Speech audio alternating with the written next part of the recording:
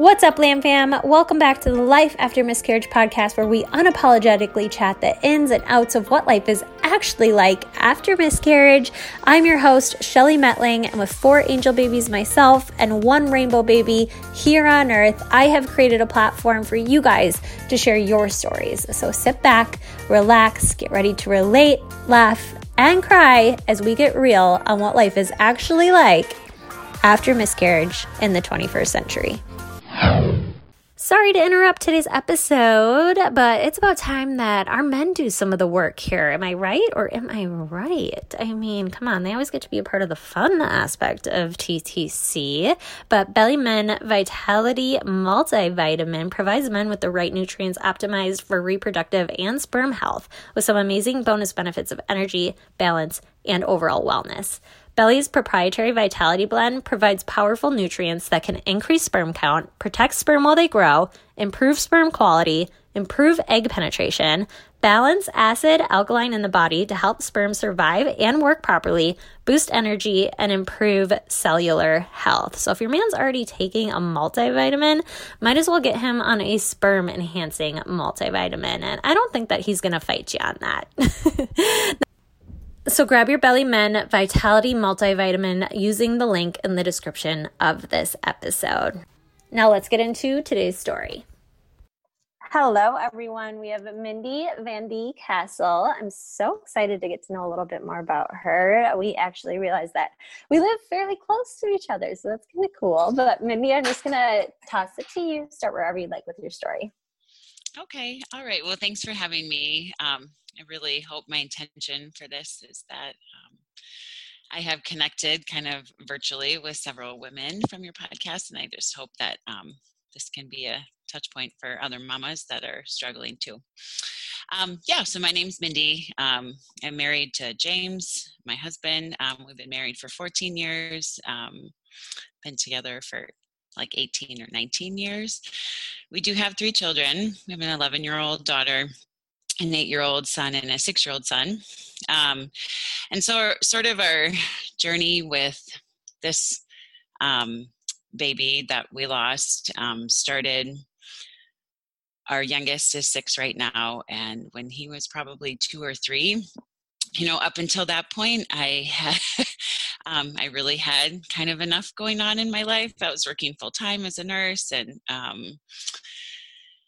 the 3 kids, the oldest one, she wasn't even 5 when the little one was born. And my boys never slept really good. And so I was just really tired and couldn't think about having any more kids. But then when the little one, he was like 2 or 3 years old, I kind of was like feeling that itch. Maybe we should have another baby. So I like bring it up with James, and he's just, was kind of resistant to it. And so we kind of played this like back and forth game from, maybe like 2016, 2017 until last summer. So the summer of 2019, I want a baby. He doesn't want a baby. I want, and then I decide, okay, well, I guess like it's just not in the cards for us. And then he kind of like out of nowhere last summer says, you know what, honey, like, I think we really should go for number 4. I've really been feeling strongly that if that's what you want, then I'm here to support you. Well, let's do this and everything. So I thought, oh, okay, that's great. So super excited about that. We were really, everyone, my close friends and stuff were really excited for us. So I had an IUD in. It took 2 appointments to get that out because I guess it was in there really well. But I finally get that out. We start trying sort of late in 2019, maybe like October, November, something like that of last year. Trying, it's just not working, which I know a lot of women try for a lot longer, but I think when you want something, it's hard to wait. So anyway, come January, I sort of just had this feeling that maybe that was our month. And so I take a test in January. I do get really sick when I'm pregnant. And so even before the test, I could just tell because I was not feeling well. I was nauseous. I get this really like awful taste in my mouth. And so I take the test. It's positive. We're elated. I'm telling like all of my close girlfriends. James is really excited. So we're like, okay, this is like all 3 of my other pregnancies went fine, no problems. Like this, like, I just had no expectation that this would be any different than my first three. And we got the due date in October. It was going to be within a couple of days of James's birthday, and one of my mother-in-law and all that. So we're just really excited about it. And um, so the rest of January passes. I'm really nauseous. I'm really sick. I'm not feeling well. It's the middle of winter. We live in Minnesota. And so, January and February are just hard anyway, but I'm feeling really crummy. I'm on the couch a lot. I just, which I knew was coming. That's what happened with my other 3 pregnancies before this one. And so I knew that that's what to expect, but it's just really, when you're in it, it's just really hard. It's like this fog you can't get out of. And so we go through January, February, we come into March, and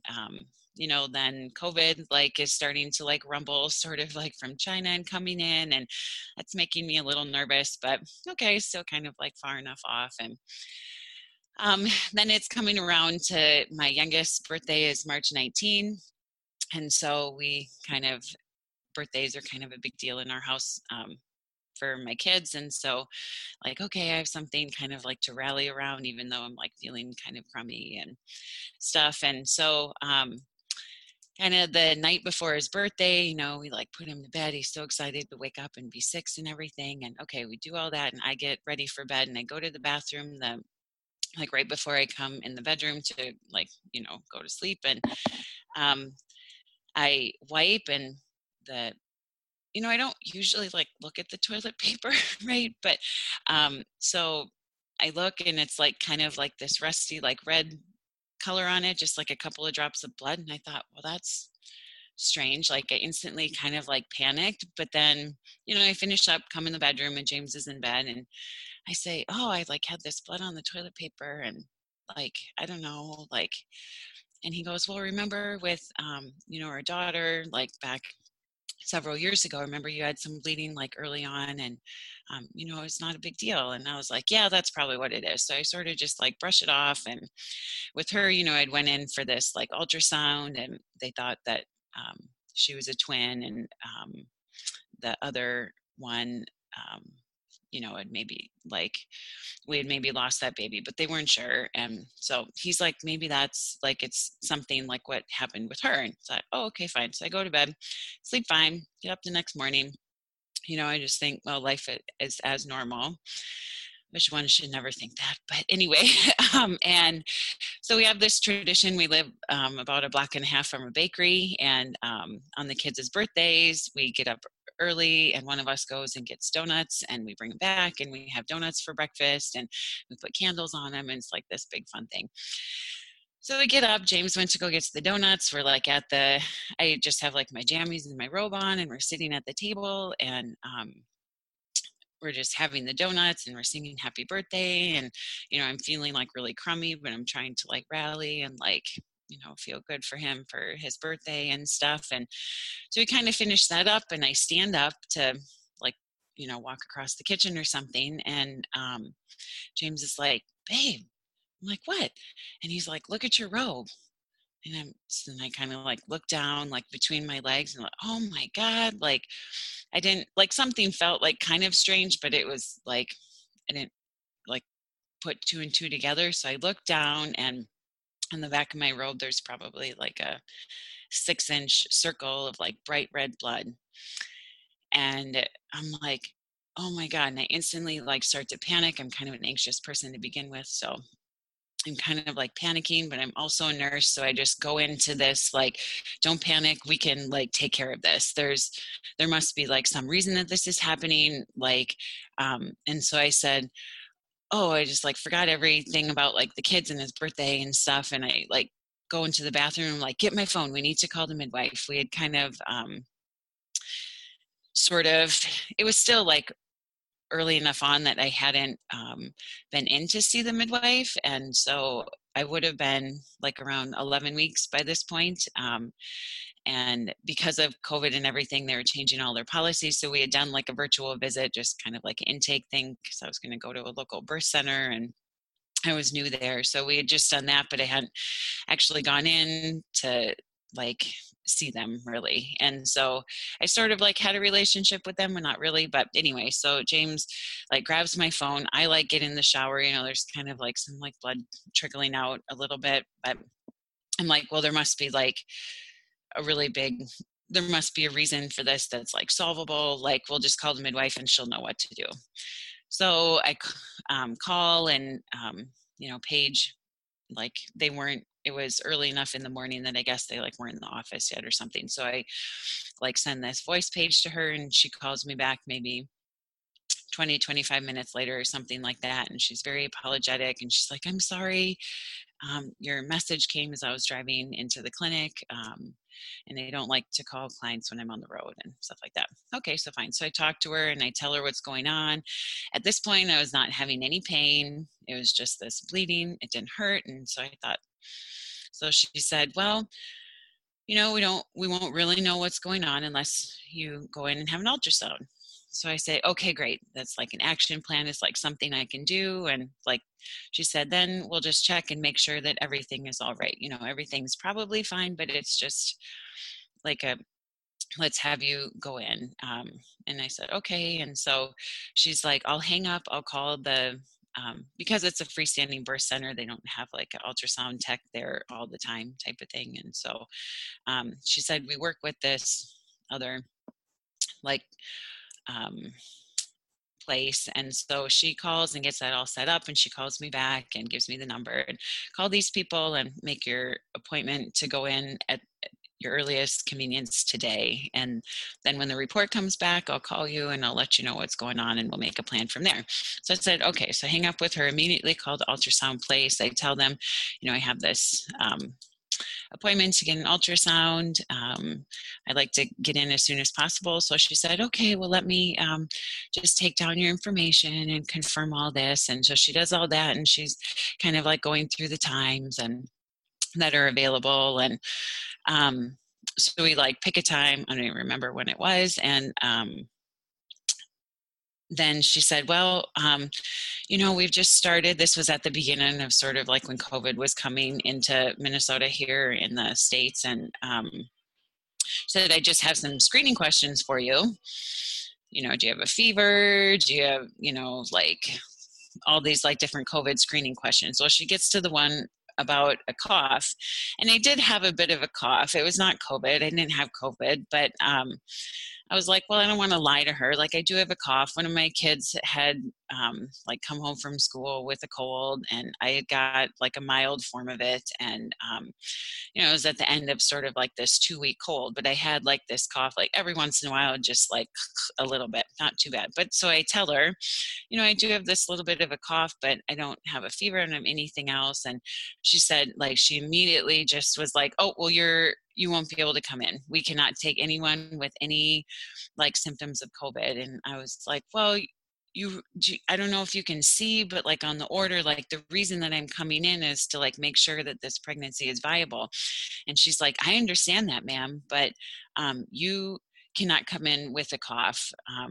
It's just against our new policy that we just instituted a couple days ago, blah, blah, blah. And so I said, well, so what should I do? And she's like, I don't know. And she was just kind of like cold and just sort of unfriendly. And she's like, but you can't come in here. I suggest you call your midwife back and make a different plan.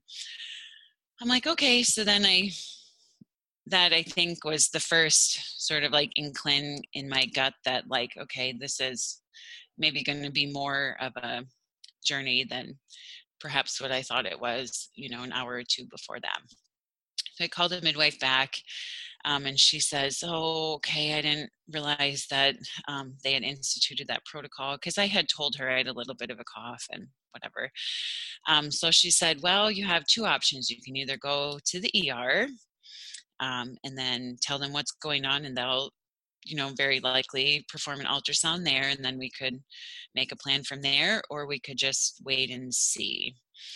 And she's like, my advice is you just, the bleeding had stopped by this point. I was not having any pain, feeling kind of like normal otherwise. And so she's like, if you go into the ER, it's like, who knows who could be there with COVID, we didn't know what we know now about COVID. And back then, it seemed very like scary and very unknown. And so we just decided, okay, the best plan is just to wait and see. And so we do that. I go on with the day. By this point, it's probably late morning. Go on with the day, try and make something out of, my son's birthday that day. I don't even remember what we did. I think my head was just not present anymore, really. So we go on with that day, go to bed. I have like maybe a little bit of spotting that day, go to bed, nothing like really eventful overnight.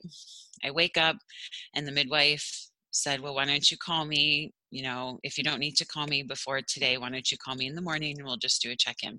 Okay, that's fine. So I wake up, give her a call, and I woke up and I was spotting like a little bit more, and she called her and what should we do? And I said, I'm just not feeling great. I feel kind of off. Like, I don't know what's going on and I'm getting really anxious. I really would like to, find out, like, I just want to like hear the heartbeat and have you like check me out and all that. And she's like, well, we have really strict precautions at the birth center because of COVID and all of this. So we settle on finally, after this long conversation, that sometime, I think it was we settled on like 3:00 in the afternoon or something like that we would come to the birth center because they had another mama that was in labor there at the time. And she thought that she would have delivered by then, and they would have the midwife that was already there could see me quickly before she sort of like wrapped up and went home. Okay, that's fine. So we decide, okay, we'll just see you there at 3. And so hang up with her, go on with my day. And as the day progressed, I just started to have like kind of a little bit of cramping and then a lot of cramping. And then I'm like, this is like not normal. Something is going on. And I think at that point, I think my heart just knew that this was not, I think I knew what was going on. And so I eventually, like around 1-2 o'clock, I'm like, James, I don't know, like something is really going on. And he's like, well, we're going to go see the midwife. And okay, so I'm on the bed, like in the fetal position, and sorry, I'm like choking up a little bit. And so I'm like, I have never had this pain before. Like, this is not normal. And he's like, well, why don't you get in the bathtub and like take a hot shower and like lay in the bathtub? It's probably just, I don't know. We didn't know, but he's just trying to come up with something to like help me feel better. And my kids are sort of like getting this like sense that something's wrong with mom. Like, she's usually like up and about and doing stuff, but I could hear them asking James, like, why is mommy in the bathtub? It's lunchtime, stuff like that. And so, and I was like Googling like crazy, which is really the dumbest thing to do, but like, oh, what could it be? And the midwife all along had saying, well, it could be this thing called a subchorionic hemorrhage, I think. And so she said, sometimes those are not a big deal. And, let's just hope that that's what it is. Don't put your, cart before the horse type of thing until we know, like, let's not just assume the worst and stuff. So eventually we decide, okay, I said, I want to get to the birth center kind of early. So let's leave. So it's maybe a little after 2, but it's only like 20 minutes away. Right. So we have to take the kids with us because, they're not old enough to stay home. So we all like get in our minivan and we're heading there. And I could barely, it was like I was in labor almost. I could barely get out the door. James like gets the kids all situated in the van. He comes back into the house and like helps me, like I'm holding his hands, like walking out to the van. And I get in and we get maybe 5-10 minutes down the road, and like the pain just is like exponentially worse, like double, triple, quadruple what it was. I'm in like the front seat and I'm panicking by this point, and I'm telling James, like, we cannot go to the midwife. I don't think they can handle whatever is going on. I don't think they have stuff there. Like if this is like an emergency or something, they're not going to be able to handle this, right? And so I'm like doing like a reverse plank in the front seat of our van because it's hurting so bad. Like the cramping was so intense. And I think me having sort of like this little panic attack, which I'm kind of prone to anyway, is like adding into it. And so I finally tell him, we're on the highway, and I tell him, we cannot go to the midwife. You have to take me to the ER. Something is going on that is really bad. I don't know what it is, but it should not be hurting this bad, and she's not going to be able to take care of it. And he's like, what do you mean, the ER? And I said, okay. So he's like, okay. So he kind of like, he's like in the left lane, kind of like speeding into the midwife. And so he kind of like quickly, like, it's like a quarter of a mile, the next exit that we can like get off and still stay in Minneapolis to get to the hospital that we were going to go to. And so he kind of like swerves into the right lane, quickly takes the exit, and like we get like on these city roads. And like at this point, I'm not really like paying attention to like what is going on or anything. And James says, well, we need to do something.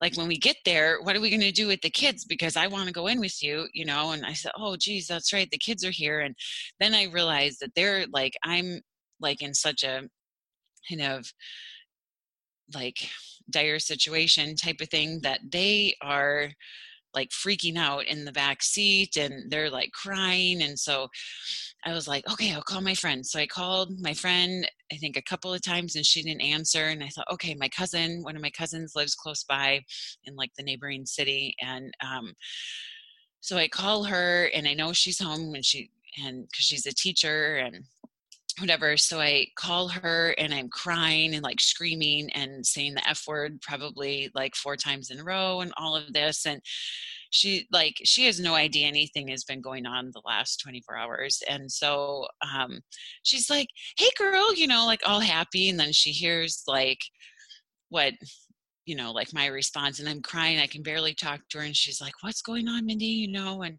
I was like, we're on the way to the ER. I think we're losing the baby. And like, can you come and get the kids? And my kids have grown up around her, and she has like her own children, and they're really close and stuff. So she said, yeah, which hospital are you going to? I'll be there as soon as I can, blah, blah, blah. So we finally get to the ER. James like pulls up, he helps me like get out. I get into the triage. I start doing that. He goes, my cousin comes and gets the kids. And like in this whole mess, I don't remember. I think I called my mom. James maybe called her and said, like told her what's going on. And they said, okay, Dad and I are leaving. They live about an hour and a half away.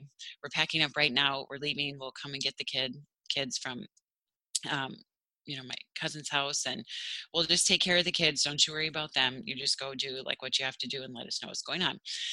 Okay. So I get into the ER, I'm in triage. I said, I think I'm having a miscarriage. So I couldn't get an ultrasound at this other place because of COVID. And then their ears kind of like go up, and they're like, do you have COVID? And I'm like, no, but I have this cough. And so it's like, here, you got to put a mask on. And they go through like this whole like COVID thing. And anyway, I finally get back. It's maybe like 3:00 by this point, back into the room. I'm on the gurney. I'm like in probably the most pain that I maybe had in my entire life. I'm like in the fetal position. I cannot really like talk to anybody. By this point, right at that point, I'm not bleeding really much at all. I'm having just this incredibly intense pain.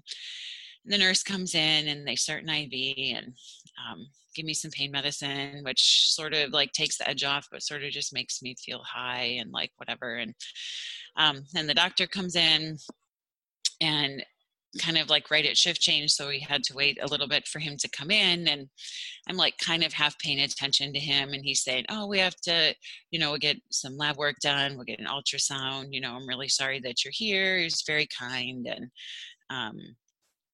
we're going to get you some more pain medicine. I'm going to order it right now. I can see that you're really hurting. And so they like doing a great job of like taking care of me. And then I realized I look at this doctor's name badge, right? I'm sure he said his name, but I wasn't paying attention. And anyway, kind of a interesting sort of like side note is I had worked with his wife in the past at one of my previous jobs. And so I said, "Oh, is your wife so-and-so?" And anyway, it was. And so I felt like we sort of had a connection there. And so they do the blood work. They give me more pain medicine. This ultrasound tech comes eventually after probably an hour and a half or something, a very long time, comes in, and she comes to the door. And by this point, I know what's going on. I know what they're going to say. I know that they're not going to find heartbeat, and this is sort of like a formality type of thing. So I would think that excuse me, she would look at sort of like the order that she got and see like the reason for the ultrasound, and maybe like think about how one should present yourself in a patient's room in that sort of situation. But so she comes to the door, and the nurse is in there wearing a mask, and they're just trying to be like kind of COVID safe and stuff. And she comes to the door and she looks at the nurse, and she's all like snarky and says, "Do I have to wear a mask too to come in here and do this?" And I was like, "Okay, if you don't want to come in here and do it, then I don't really want you in here." But like, I don't say anything because I'm like on all these like opioids and stuff. And so she comes in, she like doesn't really introduce herself. She doesn't really say what she's doing. She's just kind of like going through the motions, and which I can kind of like, as a nurse, I probably had been there at times with patients, but it's such a different experience being on the other end. And so so she doesn't tell us anything. She's spending a really long time like looking around, and she says like, "Well, how many weeks do you think you are?" And she's kind of like being rude and stuff. And so I tell her, "Well, I think I'm like around 11, and oh, okay." And she's click, click, click. She finishes it, and she said, "Well, the doctor will get the results and come in and tell you." Okay, so we're waiting. I know what it's going to be. So the doctor comes back. He sits down. He's very nice, and he says, "We couldn't find a heartbeat on the ultrasound. You're having a miscarriage. And that's why you're having all this pain." And I said, "Okay, well, what are we going to do?" And he says, "Well, we have two options, I think, for you. Probably the best we could do a D&C right now, but I don't think you really need to do that. Or I could give you, I think it's called misoprostol, and you can go home and take it when you're ready. And then you'll have some heavy bleeding, and then that'll be it." Kind of like, he didn't make it seem like it was a big deal at all. Okay, fine. Well, I guess I'll take that option as opposed to surgery during the beginning of the pandemic. Like, that seems like a wise idea. Okay, so he said, "I'll write the prescription. I'll give you some pain meds to go home with." And then that was it. So I thought, okay, fine. And still wasn't really bleeding at all. So we get all of our discharge paperwork. This nurse, a different nurse than I had had the whole time, comes in with the paperwork. He's maybe like 25 or something, a guy, which that's fine. And he says, "Okay, well, you should go home, take this when you're ready, and then you should expect, some bleeding, but a little bit heavier than your period would normally be. If it's more than this much, you can come back in if you need to." He's really casual about it. So I thought, oh, okay, I haven't had a miscarriage before. Like, I don't know, like, what to expect, right? And so, but this is what this guy's telling me. Well, this doesn't sound like it's going to be too terrible. So, okay, fine. So I take the papers. We decide to fill the prescription at the pharmacy within the hospital. So I like slowly sort of like saunter up there with James. They did let him in, even though they weren't supposed to be letting visitors in because of their COVID precautions. They kind of like snuck him in the side as an exception, I think, which I thought was really incredibly kind of them because of the situation. So we saunter up to the pharmacy. I say, "I'm here to get my prescription. They said, okay, it's going to be like 5 or 10 minutes. Why don't you just take a seat? Okay, fine. So I sit down and wait, and they finally call me in. So I go in there. I can be the only person in sort of like this vestibule that they have at the counter because of COVID. And so I go in there and I'm standing there, and the pharmacy tech is like, okay, well, it's going to be, X amount of dollars.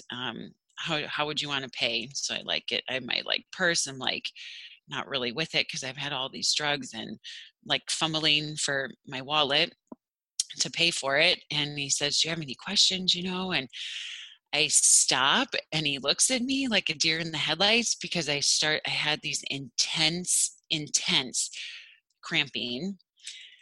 I'm standing there, and I do have a pad on in my underwear that they, had been changing a little bit in the ER and stuff. And all of a sudden, this gush of blood, I can feel it running down like my thighs. It soaked the pad. And he's looking at me horrified because he can see it like soaking through my pants. And I said, oh my God, I am so sorry. And he's like, are you okay? Do we need to, And I said, I'm having a miscarriage, and I think I'm like, it must be starting or something. I don't know. I'm like, I got to go to the bathroom. And I leave this trail of blood all over, like this kind of blood bath on this flooring inside of the pharmacy counter. And somehow I think James must have paid for it, or they were like, here, just take it and we'll bill you later. I don't really know. I like run with my legs sort of like crunched up together. Somehow he's like, well, there's a bathroom just around the corner. So I like get in there. I had a couple of pads in my purse that the ER had given me. So I go in there, and I'm like, oh, wow, this is like a decent amount of blood. Okay, we better like get home, And so I like change it, and like, but my pants are like full of it, right? And I, of course, didn't bring a change of clothes or anything with me. So I'm like, well, whatever. So we go, I get out and like try and clean up the best I can. It's like in my like slipper shoes that I had like happened to be in when we had left earlier. And it was just a mess. And the only thing I could think of is I just want to be at my house where like people aren't seeing me bleed all over. And I want to get out of these clothes. I want to shower. I want to just like get away from here. So we have the meds, and we're like walking out, and I didn't really like notice, this elderly man was sitting sort of like waiting for his own prescription, I guess, after being in the ER, because by now it's like after hours. It's maybe 6 o'clock or something. And so there's a few like staff trickling like through, but it's not like very busy. But this man says he was a older Somali man, and he, as we walk past, he says something to the effect of, I'm really sorry what's happening to you guys. I hope like God blesses you in the future and stuff. And because I think he had been seeing and hearing what had been going on the last few minutes and stuff. So anyway, we get through the hospital. We have to like traverse through half of the hospital, it seems like. And I'm standing outside the ER door, and James went to go get the van, and I'm standing there and like, oh God, just come quickly. I just want to be home. I just want to be home. And I'm crying, and then like this pain is just so intense. So I'm like doubled over outside the ER entrance, kind of like to the side, and I see James pulling up in the sort of like turnaround, and all of a sudden I stand up, and James like, is getting out of the van to come like help me get in. And I stand up, and I had this really intense cramp, and a huge amount of blood and clots just gushes out of me. And I'm like panicking, And I think in my um, clear-headed state and without all of the emotions and like the medication that I was on, the most logical thing to do would have been to turn around and walk back into the ER. I'm right outside the ER and I'm like losing an incredible amount of like clots are like coming. Like, this is really kind of probably gross, but um, stuck like between my leg and like these yoga pants that I happened to be wearing that day. And but in my mind, I'm just so fixated on I want to get home. I want to get home. I want to get home.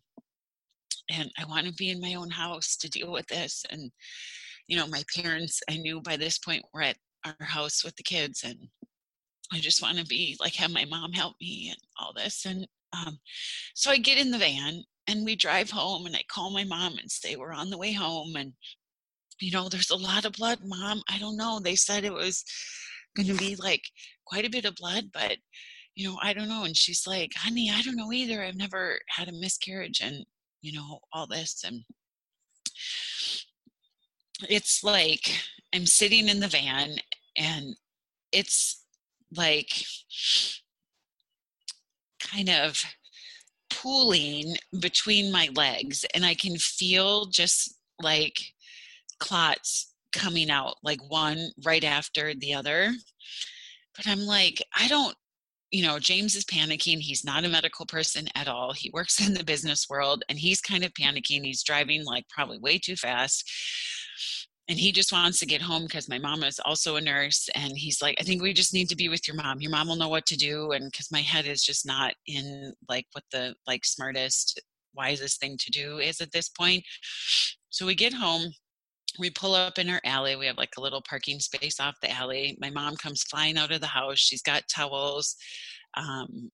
And because I told her there's so much blood, you're going to have to get some of our bath towels.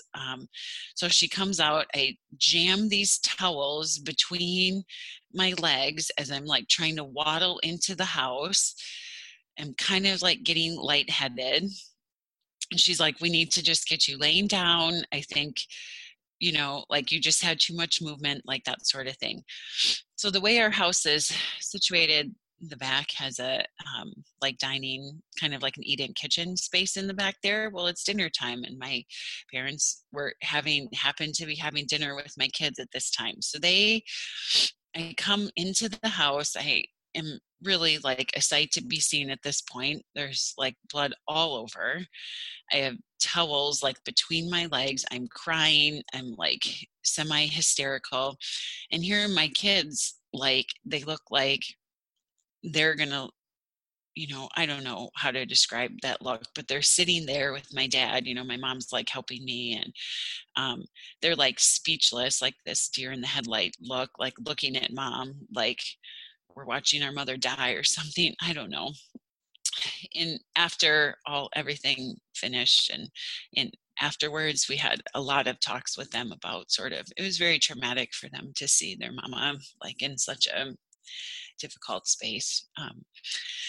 So I get in the house and kind of like past them, and I hear my dad trying to like distract them, like, oh, let's play games with grandpa, or like, should we watch a movie, and stuff like that.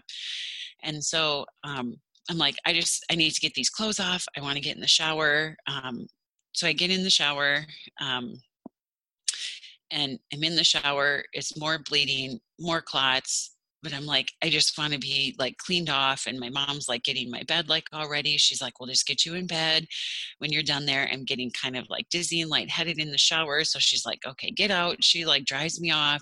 We get like, and she's like, do you have pads in your house? And I'm like, well, not really, like I wasn't planning for this. And okay, so we kind of like put on like what I like get like these humongous underwear that I have on with like, she puts all these pads in there. Okay, so I lay down, and she's like, I need to get to Target. This is going to be a long night. You don't have enough supplies here. And before they close, they've been closing early because of COVID. She's like, I need to get over there. So, James is here. Call me if there's a problem. Okay. So she pops out to Target, gets like basically one step short of like adult like incontinence briefs type of thing. And she comes home. So I'm just laying in bed, like crying and talking with mom and James and all of that. My kids eventually go to bed, laying here, and like the bleeding slows down a little bit as I'm laying here. I do end up taking at some point some of the Percocet they had given me because the pain was still fairly intense. The misoprostol, I take that, which in hindsight was a really bad idea. But I'm like, well, that's what he said to do. I don't know what I'm just trying to follow what the doctor said I should do. So take all of that. The bleeding had been slowing down like minimally. Then I think when the misoprostol kicked in, it started back up again. And like my mom's changing these enormous pads, probably about every 15 to 20 minutes, they're saturating with blood and clots. And she's pulling clots like the size of, from golf balls to like large oranges, like out of me, right? And like with different, she'd gotten some like baby wipes and stuff. And so I'm doing that. And probably like around 10 or 11, she was like, Mindy, I would have thought, maybe this would have been like slowing down by now. This is like a little concerning. Did they give you like a number to call or anything? And I'm like, well, they said we could just come back in or give them a call. And she's like, I think you ought to call them. Okay. So we like somehow fumble through all the paperwork, get the number, call the ER. And they were like, well, if you're concerned, you should come back in.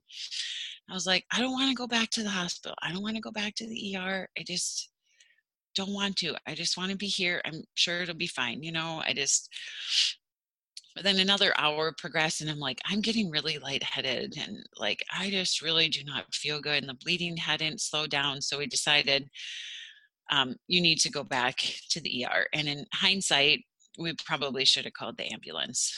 But again, we're not thinking super clearly at this point. So they get me sort of like, I slipped into some like jammies and it's March outside, right? So it's kind of cold. So I get like some James's like old sweatpants and like a big sweatshirt on. And I'm like, I don't even care. And I put like the pad on. And then because James's sweatpants are so much larger than I am, I roll up a towel and like we somehow made it out to the van. With this towel between my legs. I put on his like huge like Carhartt jacket and like a little beanie and get out there. I'm really lightheaded the whole way out there. I'm like, I'm going to pass out, honey. I'm going to pass out. I'm so lightheaded. I have low blood pressure anyway. And so we get out there and I'm like laying as flat as possible in the van with this towel between my legs. And we're only, like maybe 10-ish, 15 at the most minutes from the hospital that we were going to. He's driving like crazy to get there. And the whole time in my head, and I'm like chanting in my head and kind of like chanting out loud, just stay awake and alive until you get there, Mindy. Just stay awake. Because I really thought that I was like going to go unconscious on the way because of the volume of blood loss, that I was going to be unconscious when he like en route to the ER. And I'm like, stay awake. And in my mind, I'm thinking if I can still talk, then I'm awake, right? I'm still conscious. And so, we finally get there. He's like racing into the ER thing, slams it in park, runs around, is helping me get out. We get up to like the first sort of like entryway. And so by this point, it's maybe like midnight. And there's this security officer sitting at the booth and he's like, which one of you is the patient? Which should seem pretty obvious, but okay, whatever. So I said, oh, I am, and he's like, okay, well, sir, you can help her in, but then you have to leave immediately. And he's like, well, yeah, but she's like bleeding really badly. And like, I'm her husband. And he was like, nope, no visitors. We can't have anybody in here. And he was like, but we were here like earlier, like just like 6 hours ago. And he's like, I'm sorry, sir, and so they like go this. And I was like, okay, bye, honey. And like, I give him like a little kiss and I like walk into triage. By this point, the nurses are coming out with the wheelchair. And so I sit down in that, and James leaves. And so he goes out, like, he just has to leave me. So I have like nobody. I'm totally alone. Like they're like wheel me in, and James goes out to the parking lot. I find out after the fact he's like texting and I think calling my closest friend, who we had been kind of keeping up to date this whole time. And so that was good because at least he had sort of like some support. But he's like sitting out in the parking ramp in the van with it running to stay warm. And like, he told me after the fact, he's like, well, maybe that was the last time I was going to see you. I wasn't sure like what was going on. And so I'm inside at triage. I eventually like get back. They put me into a different room. They try to start IVs. They're having a really hard time. They obviously like need to give me fluids because I've lost so much. I hear them, they finally get an IV in, give me a ton of fluids. I'm a nurse, and so that's like a blessing and a curse. So like I kind of know like what they should be doing to help me, but also when I see like what my blood pressure is and like I hear them talking sort of like medical speak around me, I sort of like understand sort of like what they're talking about and what all of that means and the fallout of all of that. And so they give me the fluids, give me pain medicine. They say, you need another, we need to do a pelvic exam. And I said, I don't know why you need to do a pelvic exam. We obviously know that the baby is lost. I don't know why you need to be up in there, and you need to have an ultrasound.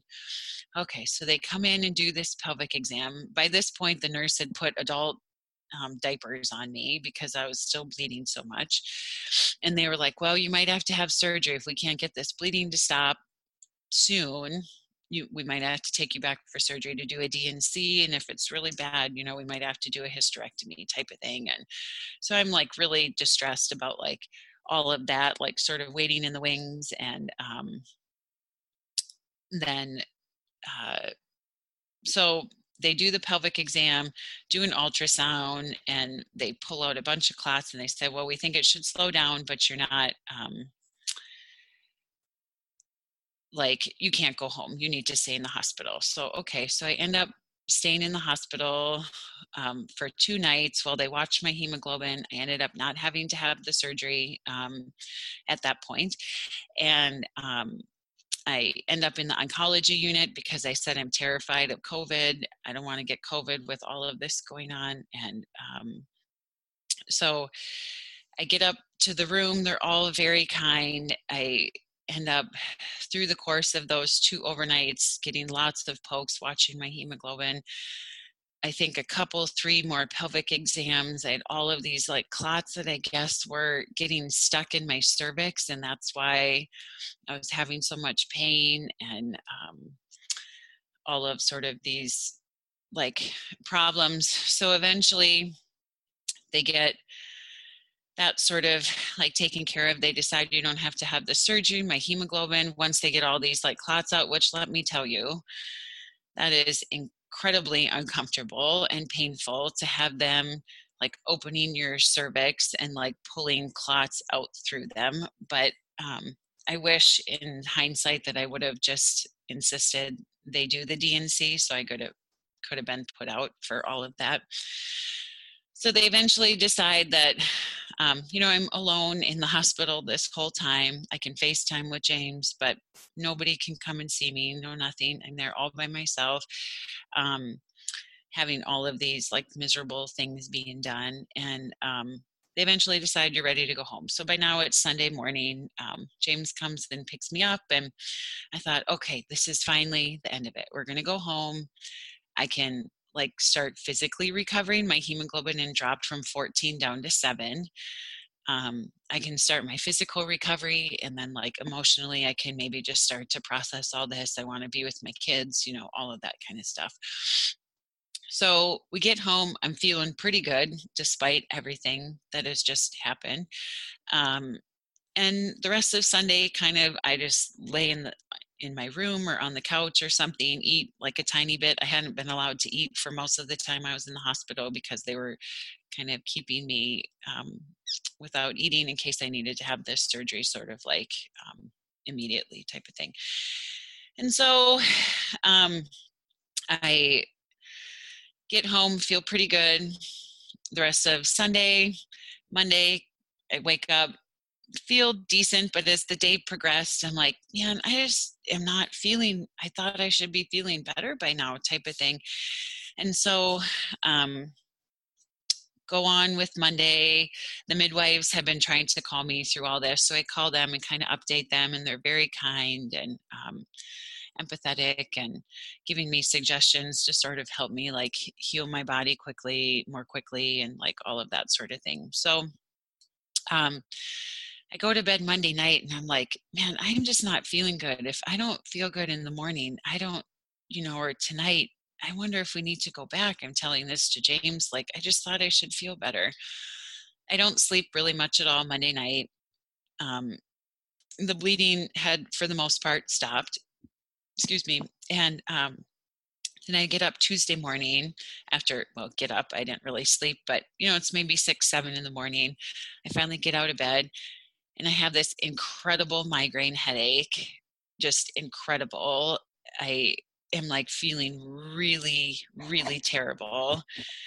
Just like, not like a fever, but just like, I don't know, am I getting an infection? Like, what is going on? So I tell James, we need to, by this point, my mom had left on Monday evening, I think. And so we have nobody to stay with the kids. He's like, well, what are we going to do? And I said, we need to call your mom and see. She lives about 20 minutes away, and see if she can get here as soon as possible. And when she gets here, we need to go back to the ER. Something is not right with me. So she gets here. He takes me one more time back to the same ER, and I'm like telling my whole story. I'm still not feeling good. I think something is going on. So get back into a different room this time. They try and start an IV, do a pelvic exam again. And she says, well, it looks fine. I'm not really sure what the problem is. Maybe it's just your recovery. And I was like, no, something is definitely not right now. And they do another ultrasound, like the abdominal one and then the vaginal one. And then the report for that comes back, and they have what they call retained products of conception, I guess. So some tissue in there that had not come out and was starting to, if left in there, it could get infected and help, just make you feel really crummy. So I had a little bit to eat before we went. And so they had the OB, called the OB, and the OB says, well, she should just have a D&C. We need to be done with this. She's had a really long go of it. We just need to go and make sure everything is fine in there so I can see in there and all of that. So she comes to see me, get booked for surgery. She's really, really kind. She is walking through everything about, she said, was this a planned pregnancy? And oh yeah, we've been wanting this baby for a long time, and she's very, very kind and empathetic. And she said, explain everything she was going to do. And okay, so I have the surgery about 4 or 5 o'clock, something like that, on that day, that Tuesday, and have the surgery. I ended up aspirating during the surgery, so I ended up having to stay longer. I had bleeding after the D&C, so they had to give me a bunch of meds to stop that. So the surgery ended up being, 2 or 3 times longer than it needed to be. I had to stay in recovery for longer because I had aspirated, which is some of my saliva had went into my lungs, and so they needed to watch me during the intubation that happened, and so they need to watch me longer. So finally, it's 9, 10 o'clock at night or something like that. I don't even know. James comes to get me. We go home, and then we get home, and I just kind of get tucked into bed. And then from there, then I think, it was finally done. It had completed. That surgery had taken out all of the tissue. And then, yeah, so that's kind of my story. It took a long time to recover, to build my hemoglobin back up. They had wanted to give me a transfusion. I refused to do that. So it just took a long time. But and then we went in, my kids were home from school. It was the lockdown, the stay-at-home order and all of that. And so it's just kind of in ways good that we were just like our little family. My mom and my mother-in-law were here helping us with the kids for several days afterwards because I had a hard time standing up. So I was so dizzy and all of that. But I did eventually recover. And physically, I think the rest of the spring with all of the distance learning with my kids, and then we went into summer. And I think as the summer has progressed, the emotional piece of it is kind of like catching up with me a little bit.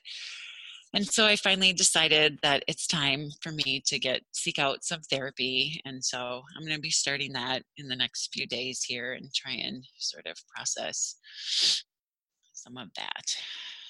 So. Yeah, that's a lot of trauma. Girl, you went through a lot. You hear, and I've heard on other people that have been on your podcast, other women say like, oh, a miscarriage is just like a heavy period. And I'm like, well, maybe for some people. Yeah. But like, this is like, I think I might like actually die from blood loss, and so which I've heard so many girls on here say too. And I'm just like, oh my gosh, every story's so different. And it's crazy what can happen during a miscarriage, and you don't really hear about these things.